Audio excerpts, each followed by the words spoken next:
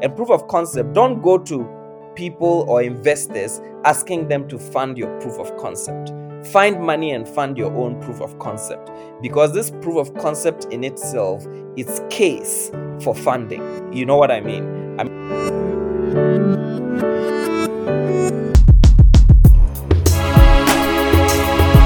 Welcome, friends, to the Entrepreneur Speaks.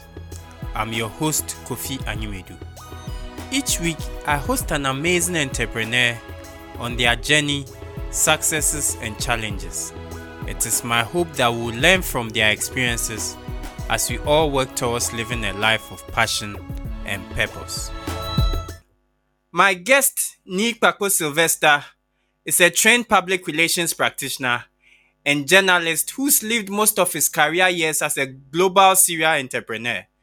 He is currently pursuing a bachelor's in law at the Open University in the UK. He has pursued business endeavors in several industries, such as in IT, advertising, TV and production, agriculture, and fashion, and in economies such as Ghana, Nigeria, USA, UK, and now South Africa. Currently, he runs a business in the fashion industry that is pioneering the African print clothing and textile space in South Africa. His company, Ankara Textiles Limited, is the leader in the market with a head office in Pretoria and retail spaces in East London, Nelspruit, Durban, and Cape Town. Ankara's flagship store in Sandton is the first of its kind in Africa's most expensive retail square mile. Ankara is also well noted for its huge online presence, grossing the highest in African print fashion sales through its website and online platform.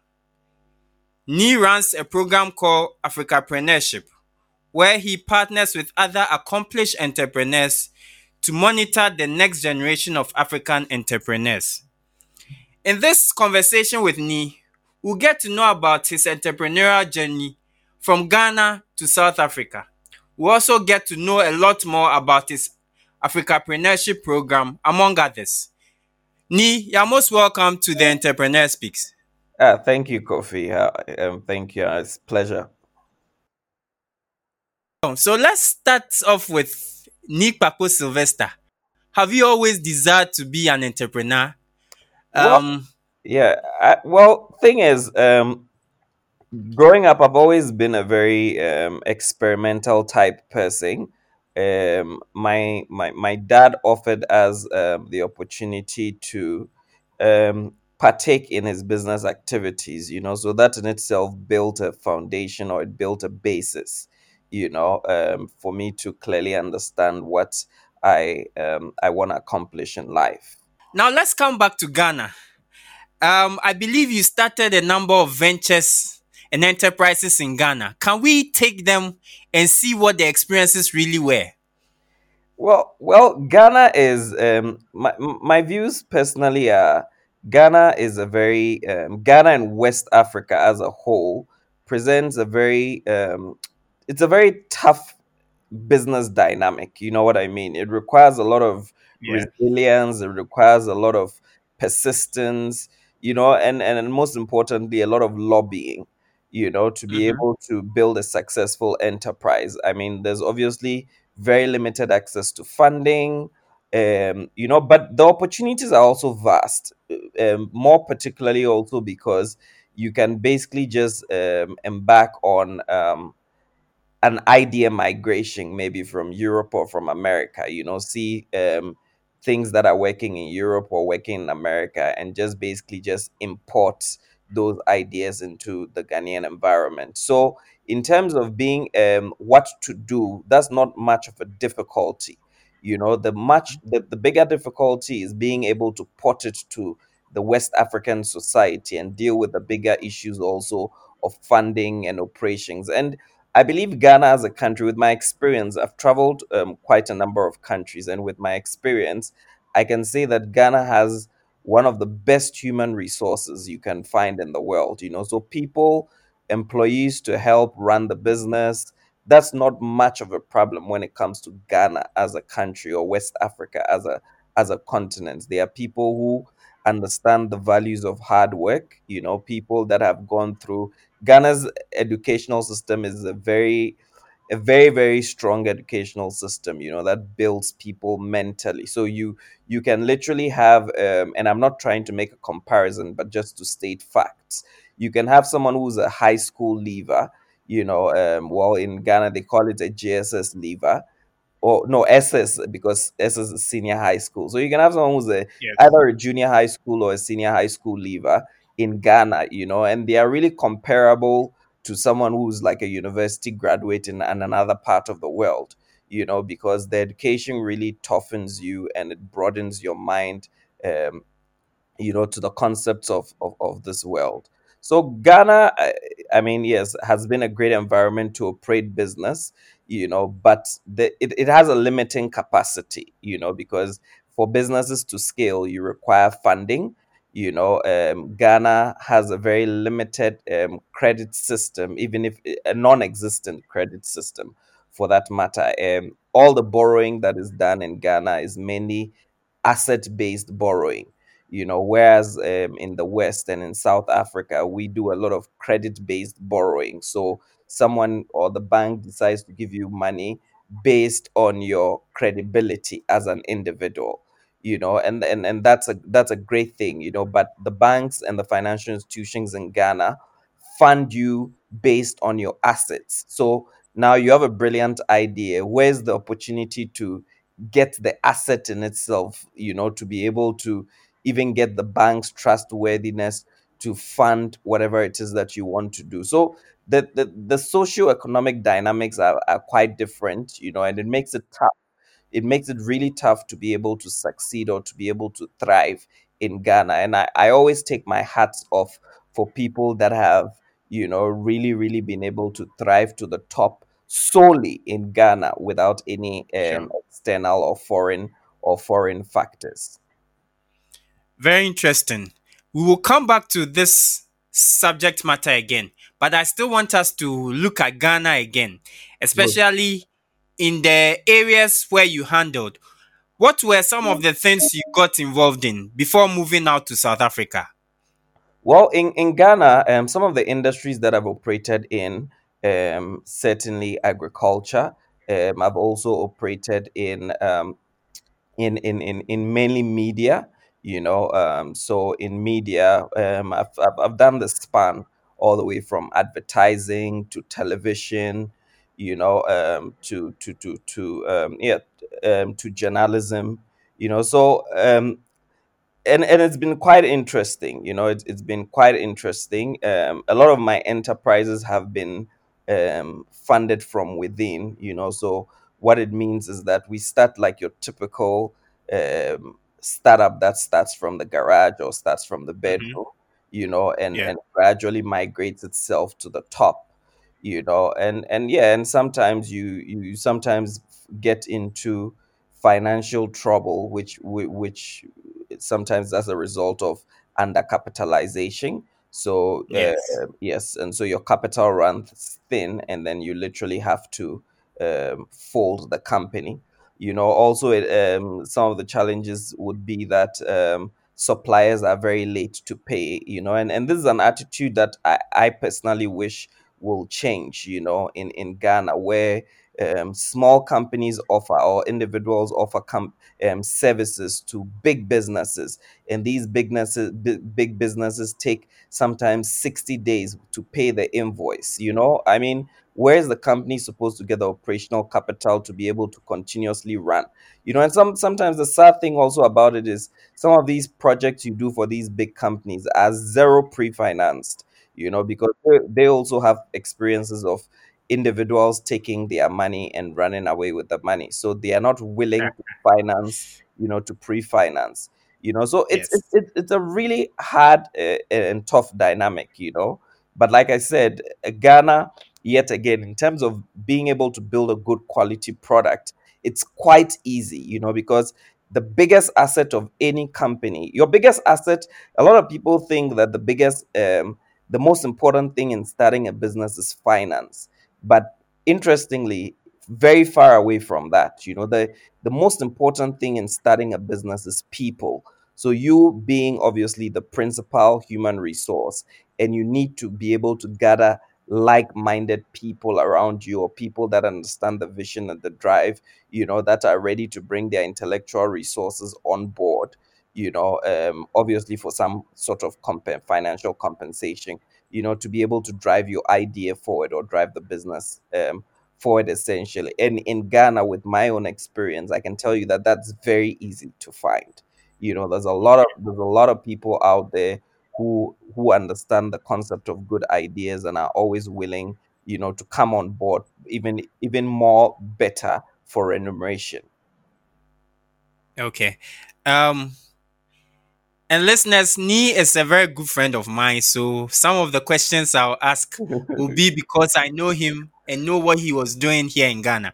Yeah. Nee, I know you were doing very well in Ghana. At which stage of your journey did you decide to relocate? And in making that decision, was the choice South Africa? Well, you see, my here's the thing, Kofi. I've like I said, I've traveled probably to all the continents, of this world, well, with the exception of Australia. But I've traveled to all the continents of this world, and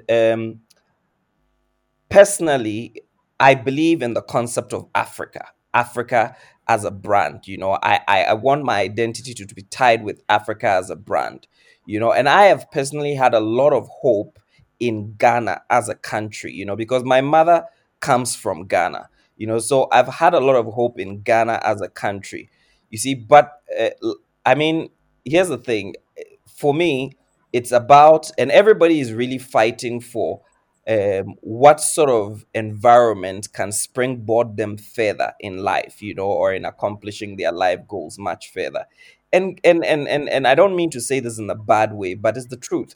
Ghana presents a lot of challenges, a lot of challenges in relation to the environment, the environmental factors more particularly. So I have known that I always wanted to be an African entrepreneur, because I did try some entrepreneurial endeavors in the UK, and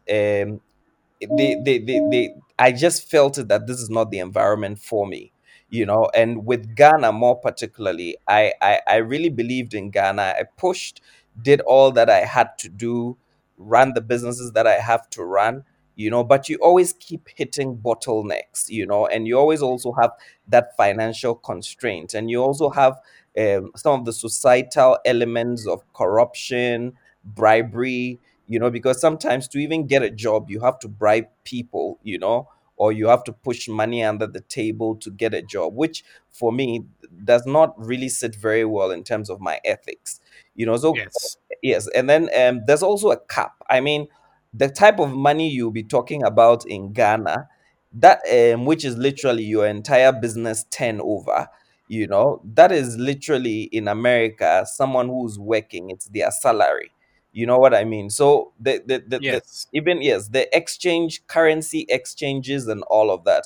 So I knew for certain that, and I've always said something, and Kofi, you find this very interesting. I've always said that um I've never called myself a CEO until very recently, because I find the word CEO very, very intimidating. I mean, those are three powerful words in there. Wait, You're a chief, you're an executive, you're an officer, all combined officer. in one. So I tell people that you cannot start a company in your bedroom or in the garage and you're calling yourself a CEO, because it's a very egoistic, egocentric type terminology, and I feel like anybody Yes. that calls themselves CEO should have earned it, should have earned that status of being CEO. So I put myself on a mark where I said, if you haven't earned, your company is not $1 million company, which means that you need to pass the $1 million mark. Then you have gained the status and title of CEO. You have earned it by the virtue of your earnings or your financial record or leading the company into profit. So I knew that Ghana presented a much bigger challenge, because if you look at the cedi to the dollar ratio, you can easily be a cedi millionaire, but to be a dollar millionaire, it's a different discussion altogether. You know, Exactly. Exactly. So, I mean, for me, I did my research. I've never been to South Africa prior to coming to South Africa in 2006. So, I did my research, and I knew that South Africa is a divide. It's still in Africa, but it's a divide between the West and Africa. You know what I mean? I mean, Yes. it's got the infrastructure, it's got the systems, and oh boy, like, I thought I knew South Africa based on what I had seen on TV, or I'd seen on the news. But you get to South Africa, and for me, it's really no different from being in London or being in, maybe America is a bit far too stretched, but some cities in America, you know what I mean? South Africa has Yes. literally got everything that you need. And the way their socioeconomic systems work, from transportation, from credit, banking, it's literally like the West. So I knew that Yes. South Africa was really the place to, and all the big companies, all the multinational companies, from Alexander Forbes, Ernest and Young, KPMG, the big fashion brands, like, everything is over here. So I knew that to be able to build myself as an African entrepreneur, I could certainly not do so without getting the South African experience. So for me, it was crucial to explore South Africa. And I came to South Africa very blinded. I did not know anybody. Um, I had no network whatsoever. I had an idea of what business I want to do. And funnily enough, that's not even the business that I'm doing right now. I've always been an entrepreneur. When I got here, I saw an opportunity. I saw a gap in the market, and I took advantage of that gap, that was in the market. It's been challenging years, and even worse, COVID-19 has also presented me with a whole new different learning experience when it comes to business. Because a lot of Yes. the times we feel we are under the assumption that we know, until we are faced with a different set of challenges, and then we realize that there's always, every day is an opportunity to learn. Every day is an opportunity to grow one's self. That the journey of learning, learning is a journey. It's not an end. It's not an end in itself. It's a journey. You are continuously learning every single time. And that's where I find myself right now. Sure. Let's take it back to your arrival at South Africa. Yeah. You mentioned briefly that Ankara and the fashion space wasn't what you had in mind. When you arrived, what did you have in mind? Let's take it from there and build up Mo- on Most, on most it. definitely. I mean, Kofi, when I came here, I had started a technology company with a friend in Ghana, and our technology company was basically, we're building some niche products for the Christian community. So our whole idea was to be able to build products that are essential to Christendom, because Christianity Okay. is still, even within the audio space, for instance. I mean, churches were still circulating CDs. They are the big distributors of CDs. The cars that were being manufactured don't even have CD players in them. So we were building proprietary technologies that enable Christian organizations disseminate the word. So we had a product in education. So we had built some part of the product before I even left Ghana. And my idea was to bring the product to South Africa and continue developing it, and to be able to lobby some clients from here, to use the product. Well, I got here. I had another business partner who was very interested, who also invested capital, and that's one of the things as well. Like I said earlier on, you, like, in advanced societies, you easily find people that are willing to bank capital or bank cash based purely on credibility. Do you get what I mean? Based purely Yes, I on the do. ideas that you have. Whereas in Ghana, it's more like you need to be able to prove some assets. Do you get what I mean? Or even avail Yes. those assets as collateral. So yeah, so I got another partner. We started, but here's the thing. I mean, the technology was more like a long term thing because there was still a lot of groundwork to do. So I remember getting here and my idea was just to visit South Africa and leave back again to Ghana briefly. So I was standing at the train station and I met this friend of mine, who had been here for a long while, and then was speaking to me and he spoke about being able to assist me with certain things. Well, long and short of it was that he was a scam, So I remember being in South Africa in my hotel, and I was left with my last $500. So I was left with my last $500, and I had a decision to make. So my decision was: do I continue to pay my hotel bill? Well, it's a long stay as B&B, so it's much cheaper. You know, do I continue to pay my hotel bill, or I just pack and go back to Ghana because this other gentleman has swindled me of money, you know? And then I remember watching the Summers. The Summers is the South African Music Awards. And then on the red carpet of the Summers was like African print after African print after African print. And then over here, like, we have our Black Twitter, I mean, Black Twitter was loud about it. Everybody was talking about these African prints that these celebrities were wearing, and people were looking for, like, trying to get those African prints and all of that. And I also went online, I Googled African print, and the type of results that were coming were very appalling, because basically it was just individuals who were doing things from the back of their boot, or it wasn't a formalized practice as it is in Ghana. Like, you have your GTPs, you have your ATLs, you have your Printex. No one had really fully fledged the African print into a business, and Okay. I saw a real opportunity over there, because I all my businesses that I have run in the past, I've run them professionally, So I saw a real opportunity in there, and I saw how, for a start, how could I couple my knowledge in IT, in the IT space, in the technology space, together with my knowledge in fashion, and business management and all of that, and build a real business out of this. So that's how the company Ankara Textiles, that's how it started, and currently, as I speak to you, we have six branches in different provinces. We have an iconic store in Cape Town on Long and Rebeck Street.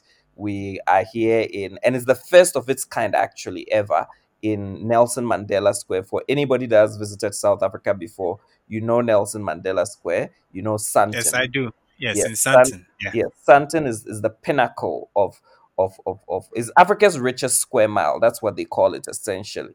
And the mall that I'm in particularly is Africa's richest retail space.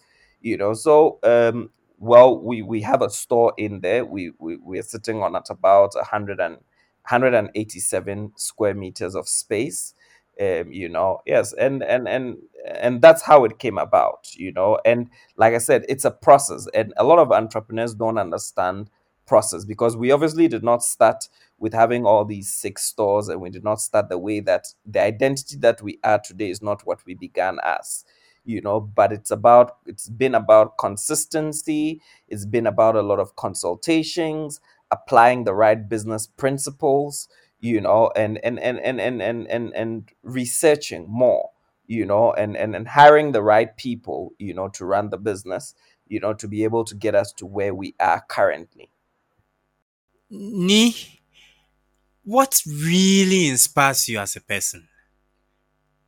Well, that's a little hard to say, well, here's the thing. For me personally, as an individual, I don't know. I've always been bent on leaving a legacy, So I'm very legacy driven. I'm very purpose driven, And I think as Black people or as Africans, this is a component that is very missing in our society, because if our leaders, for instance, even with the political environment in Ghana, if our leaders are driven by being are purpose driven, are driven by the concept of leaving legacies, we would have much better societies than we have today.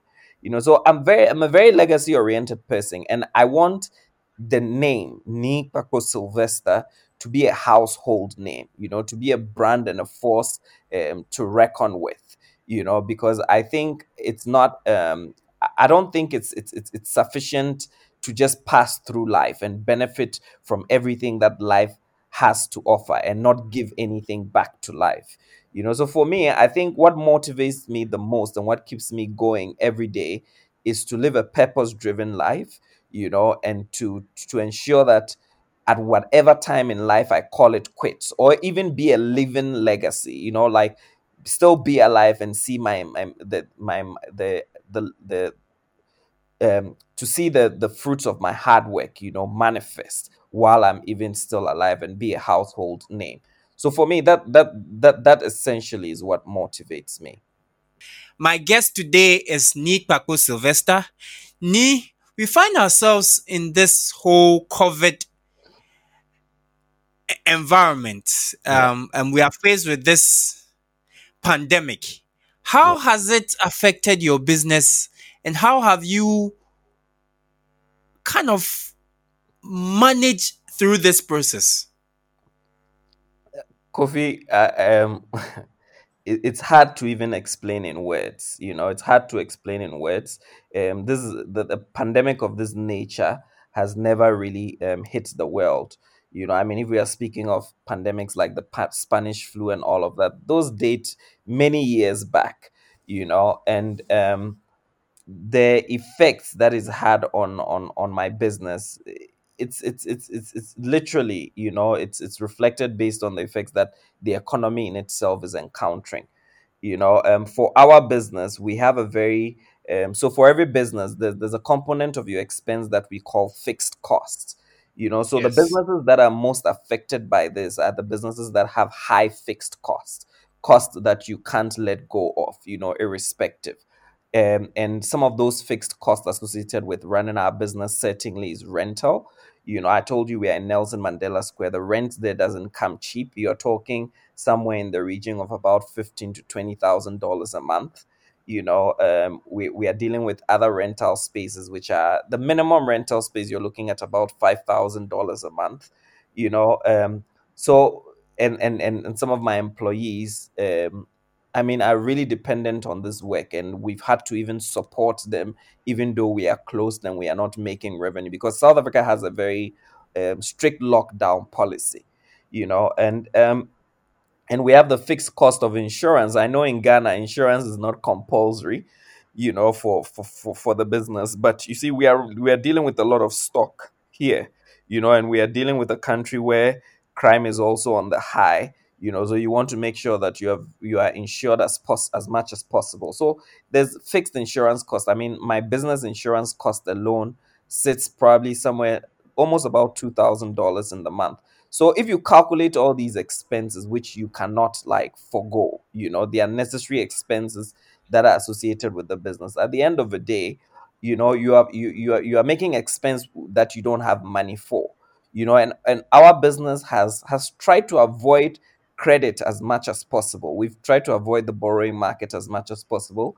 Our income is we basically just cycle our capital, to grow that capital and cycle the capital. So while COVID-19 in itself has proven that recycling capital in itself is not a very good strategy. That's why I said there's a lot of things that we've learned, coming from an economic standpoint, and for us also sometimes it's almost impossible to have huge reserves. I mean, this thing has been there for almost 5 to 6 months now, and Yes.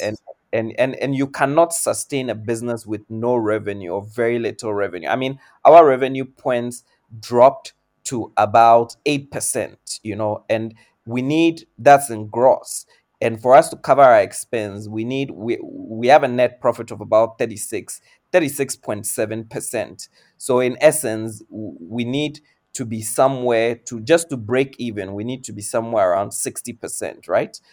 So to be making revenue of 6%, 4 to 6%, we literally not even surviving. So all we're just doing right now is trying to keep head above water. South Africa has a very, very, I mean, the socioeconomic dynamics of this country is a little weird, but it's understandable, because South Africa would definitely prioritize its citizens before foreign owned businesses. So it makes it a little more challenging, but we are trying to survive the period, and it also breeds a whole lot of legal cases here and there. I mean, some landlords get rental interdicts and you have to pay lawyers, so it just presents a whole new challenge and a whole new learning experience more than anything else. The great thing is we have a huge part of our business which is also online, so we are able to service our international clients still, who are interested in purchasing the product.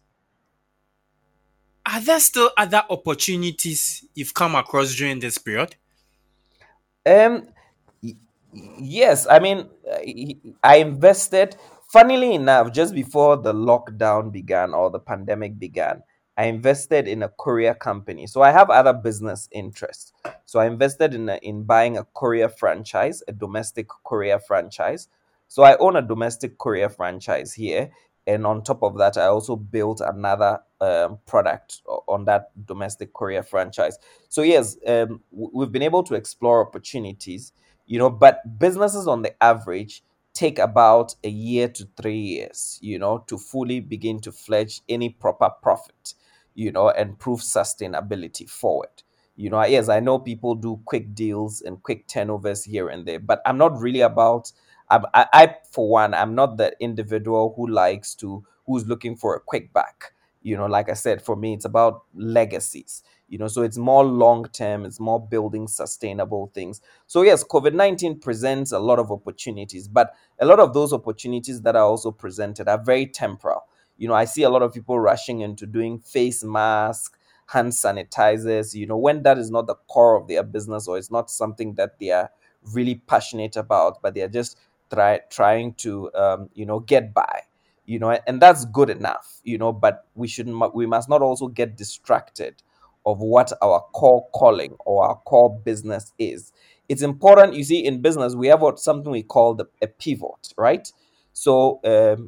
businesses pivot, but what we need to notice in the definition of pivot in itself, it's only a shift in strategy, but not a shift in the goal. The goal remains the same, but you only shift your strategy to readapt. Do you get what I mean?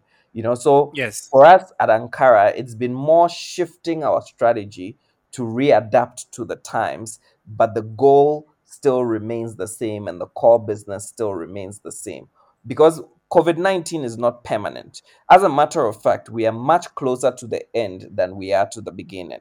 Russia just a day ago launched its approved its vaccine, even though, Vaccine. yes, Yes. even though there's a whole lot of politics around it, but the fact of the matter, Exactly.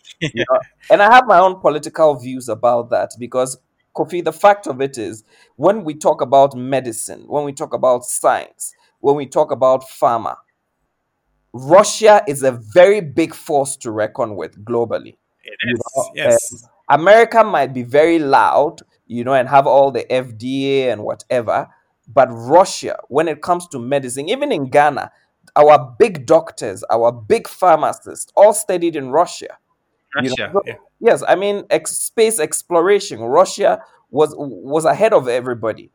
So Russia are not just. I mean, this is not just coming from a country like maybe Sri Lanka or something, a country that we don't have regard for.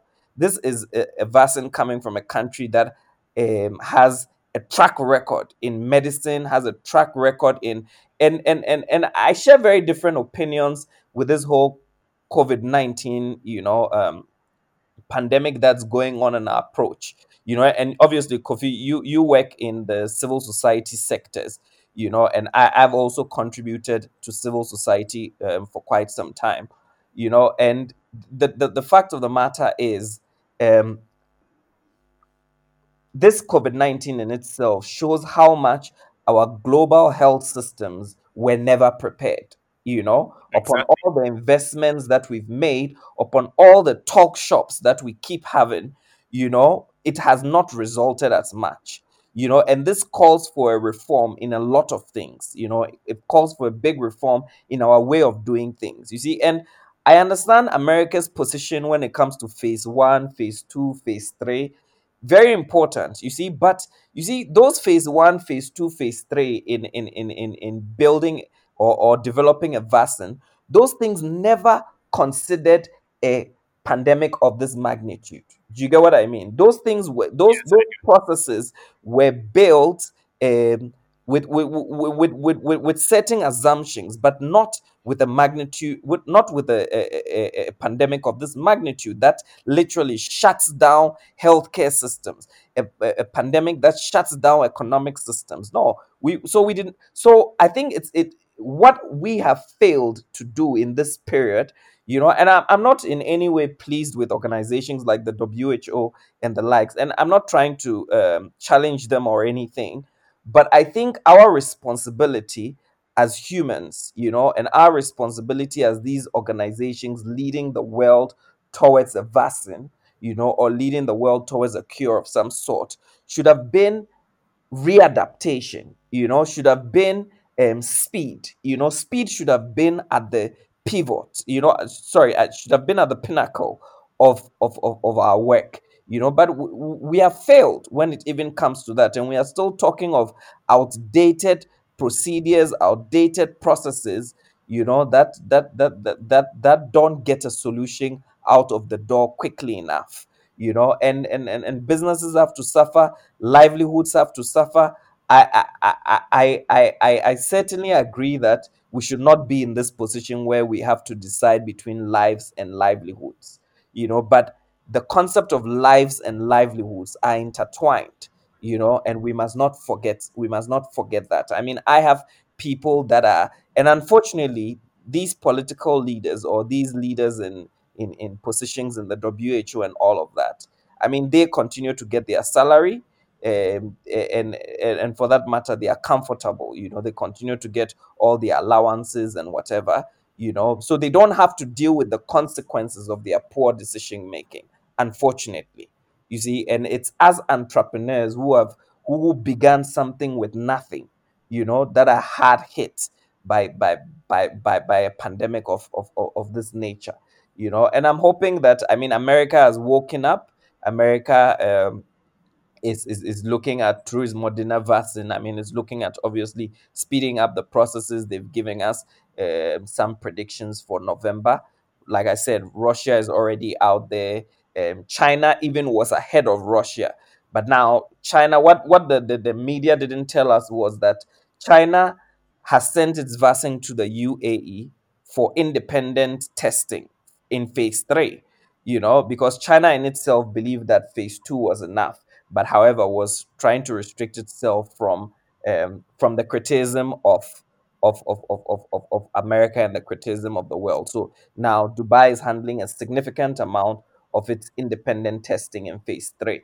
And yeah, I know I've drifted to talk about um, health and pandemic and all of that, but these are global concerns, and these are concerns that are going to affect our economy, and are going to affect even the concept of entrepreneurship, because I know a lot of people have even started questioning themselves whether entrepreneurship is the path to go, or job security. Even with job security, it's questionable.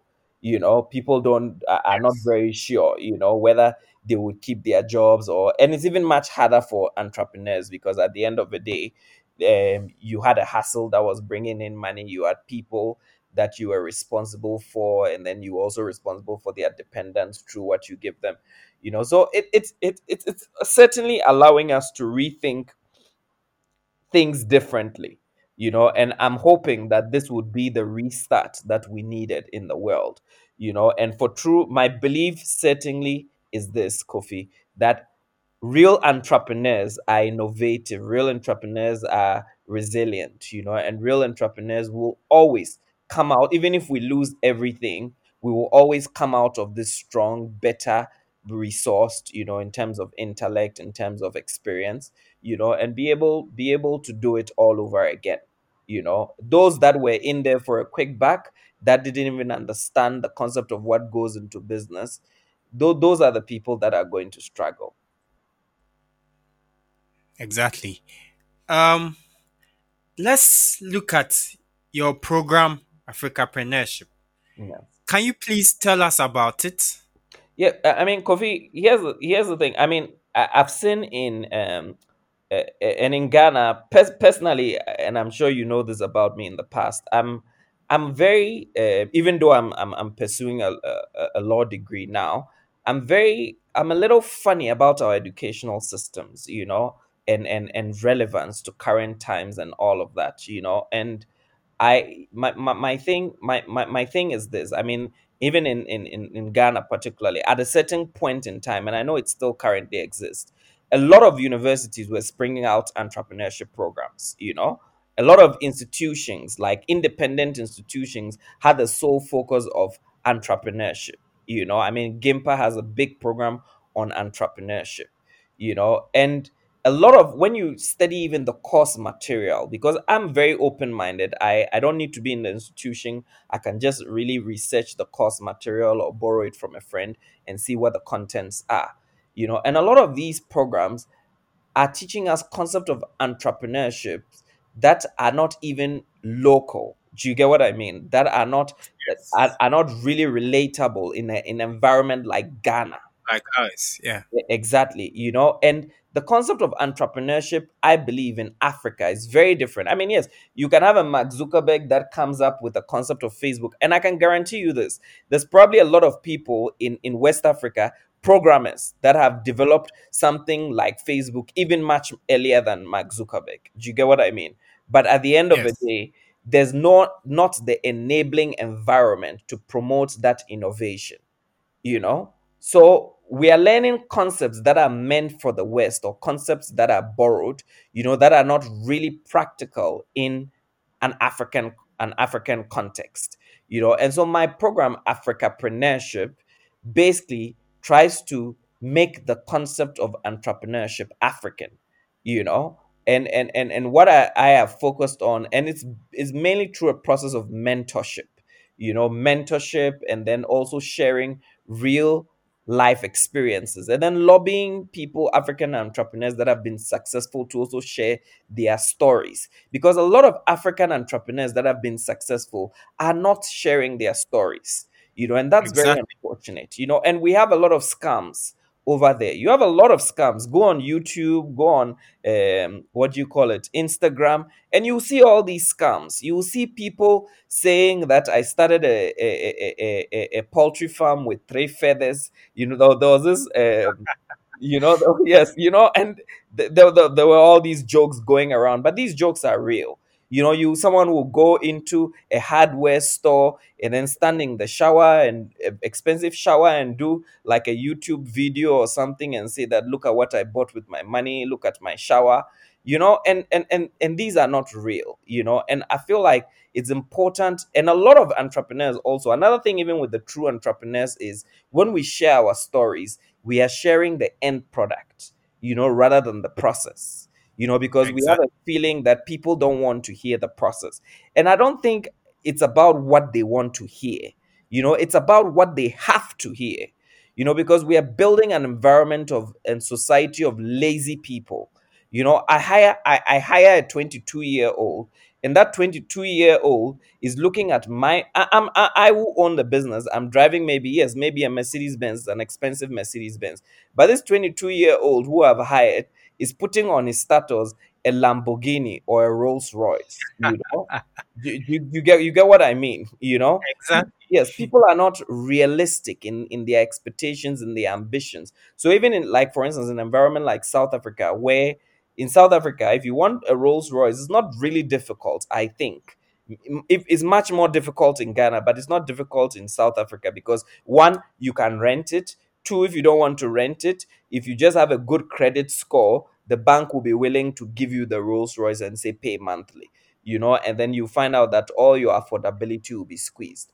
So for me, Africapreneurship is really talking about entrepreneurship in an African context. Access to capital, being able and not access to capital in an European sense. How you can regenerate even your capital. So, for instance, if you start your business with $500, or sorry, I'm a little lost with the Ghanaian currency, how it works. But the Ghanaian currency, $500 will be what? Like how much in Ghana cities? So a dollar is now just about five cedis. Yeah. Yeah. So Mm-hmm. I mean, yeah, so like $500. You start your business with $500. How can you regenerate that $500? Do you get what I mean? That 500 becomes 700. 700, because that's what literally our mothers who have been the breadwinners of our African society and have been the market women and Makola and things like, I mean, they've turned 500 to 700. That has always been the African economics. 700 has become Exactly. 1,000. 1,000 has become 2,000.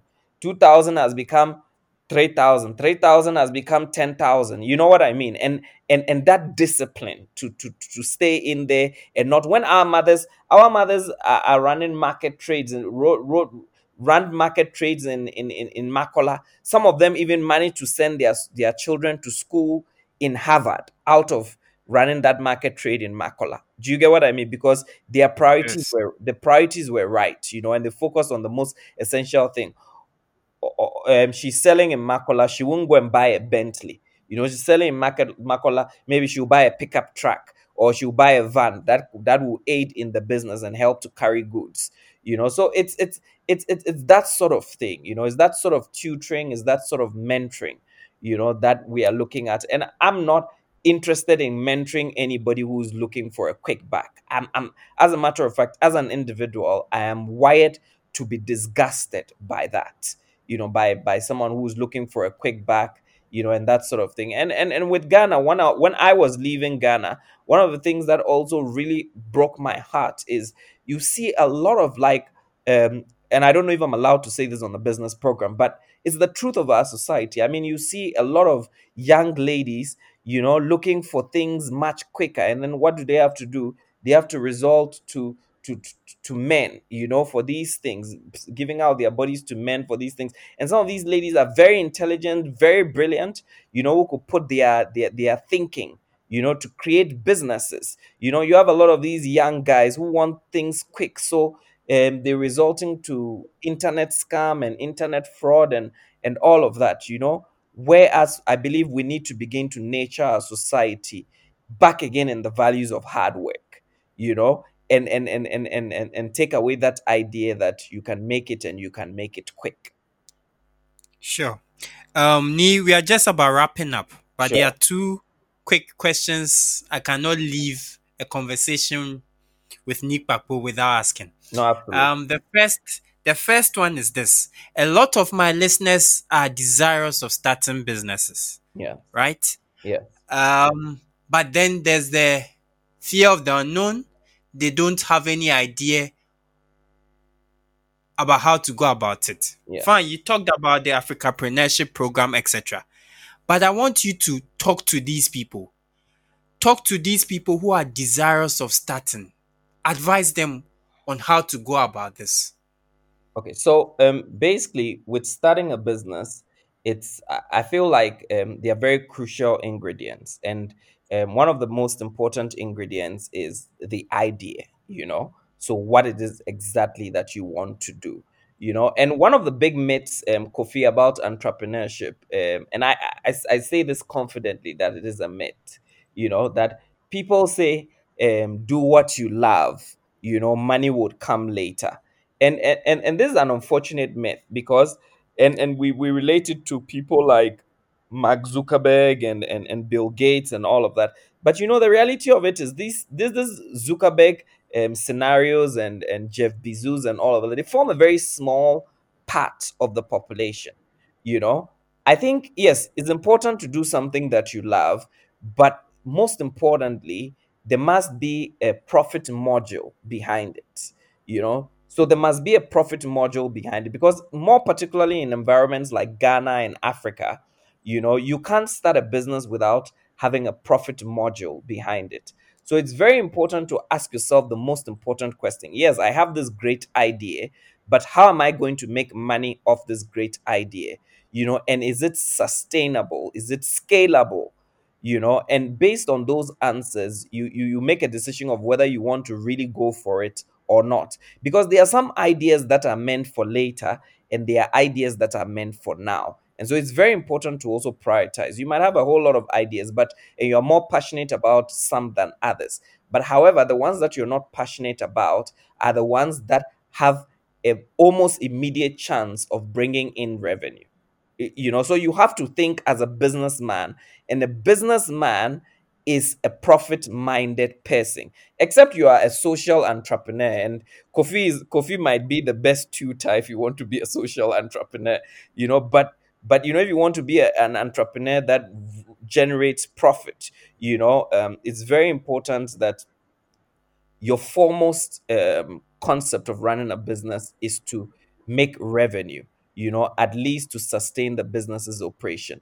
And so, yes, and then the next thing you need to look at is what is the most minimal way in which you can start this idea. So you might have a big idea, but it's very important to break that idea into achievable milestones. So what can you do now to make that idea a reality? Or to get yourself closer to making that idea a reality? Or what is the most cost effective? What is it that and most of the times, even this is if you do management studies, this is basically piped into a model some will call the minimum viable product, or the minimum viable approach, or so what can you do immediately, to make this a realization under very, very little cost as much as possible.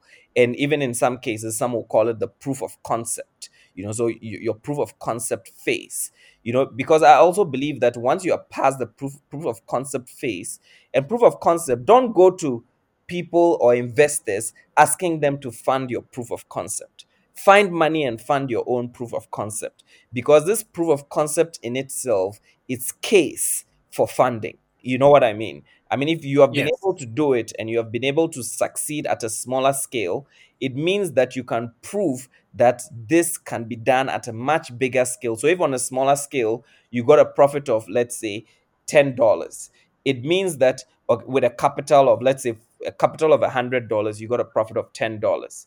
It proves in percentage, which is 10%, what your profits margins could be. So if it's a scalable concept, it means that if you have an investment of 1,000 or you have an investment of $2,000, then it means that you'll be getting $200 in profit, or even much more, because scale does not always necessarily mean at the same rate. You know what I mean? Scale could obviously Yes. grow much more marginally, than it was previously. So it's very important to look within yourself.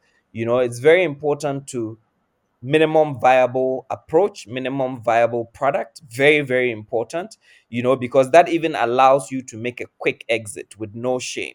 Because if it doesn't succeed, you put little resources in there, you put little energy in there, and you cannot afford to be emotional about business. I tell a lot of people, and I'll explain to you, Kofi, just quickly. I mean, a lot of people are passionate about what they are doing.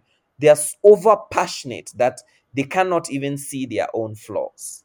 And it's very important to sometimes take emotion out of it, and which is why I say look at it from a profit and loss mentality. If that business is not making you profit, does not have the potential to make you profit, like you're not seeing it anywhere in the foreseeable future, it's time to pack up and focus on something that will make you profit. Because you see, you can build emotion and love for anything. You see, as an entrepreneur, me personally, like I said, I've been through several sectors, several industries, and you find this about many other entrepreneurs. They've been through several industries, and these industries sometimes just teach you the core principles. You know what I mean? Because as an entrepreneur, if your bank balance or your balance sheet or your profit and loss accounts look good, you will be a happy entrepreneur, But if you have a product that you are passionate about and the balance sheet and the profit and loss accounts don't look good, you will be a very miserable entrepreneur. And then you begin to suffer depression, you begin to suffer all these other social ailments that may exist. So it's very important that your focus is on profitability. Thank you so much. Listeners, your focus should be on profitability. Yeah. It's always a joy to sit down with my brother and friend Nick Papo Sylvester. And Absolutely. I believe we've all learned a lot from his journey, his successes, and his challenges. Ni, thank you so much for spending time with us on the Entrepreneur Speaks podcast. Absolutely, Kofi. I wish there was a lot more time, but it's always interesting how time flies when we are sharing interesting thoughts. Exactly, exactly. But there will be more of these in the coming days. No, Listeners, this brings us to the end of today's episode. My guest once again has been Ni Kpakpo Sylvester, a Ghanaian who is running a successful business Ankara in South Africa. We'll come your way next week with another episode. This is your host, Kofi Animedu.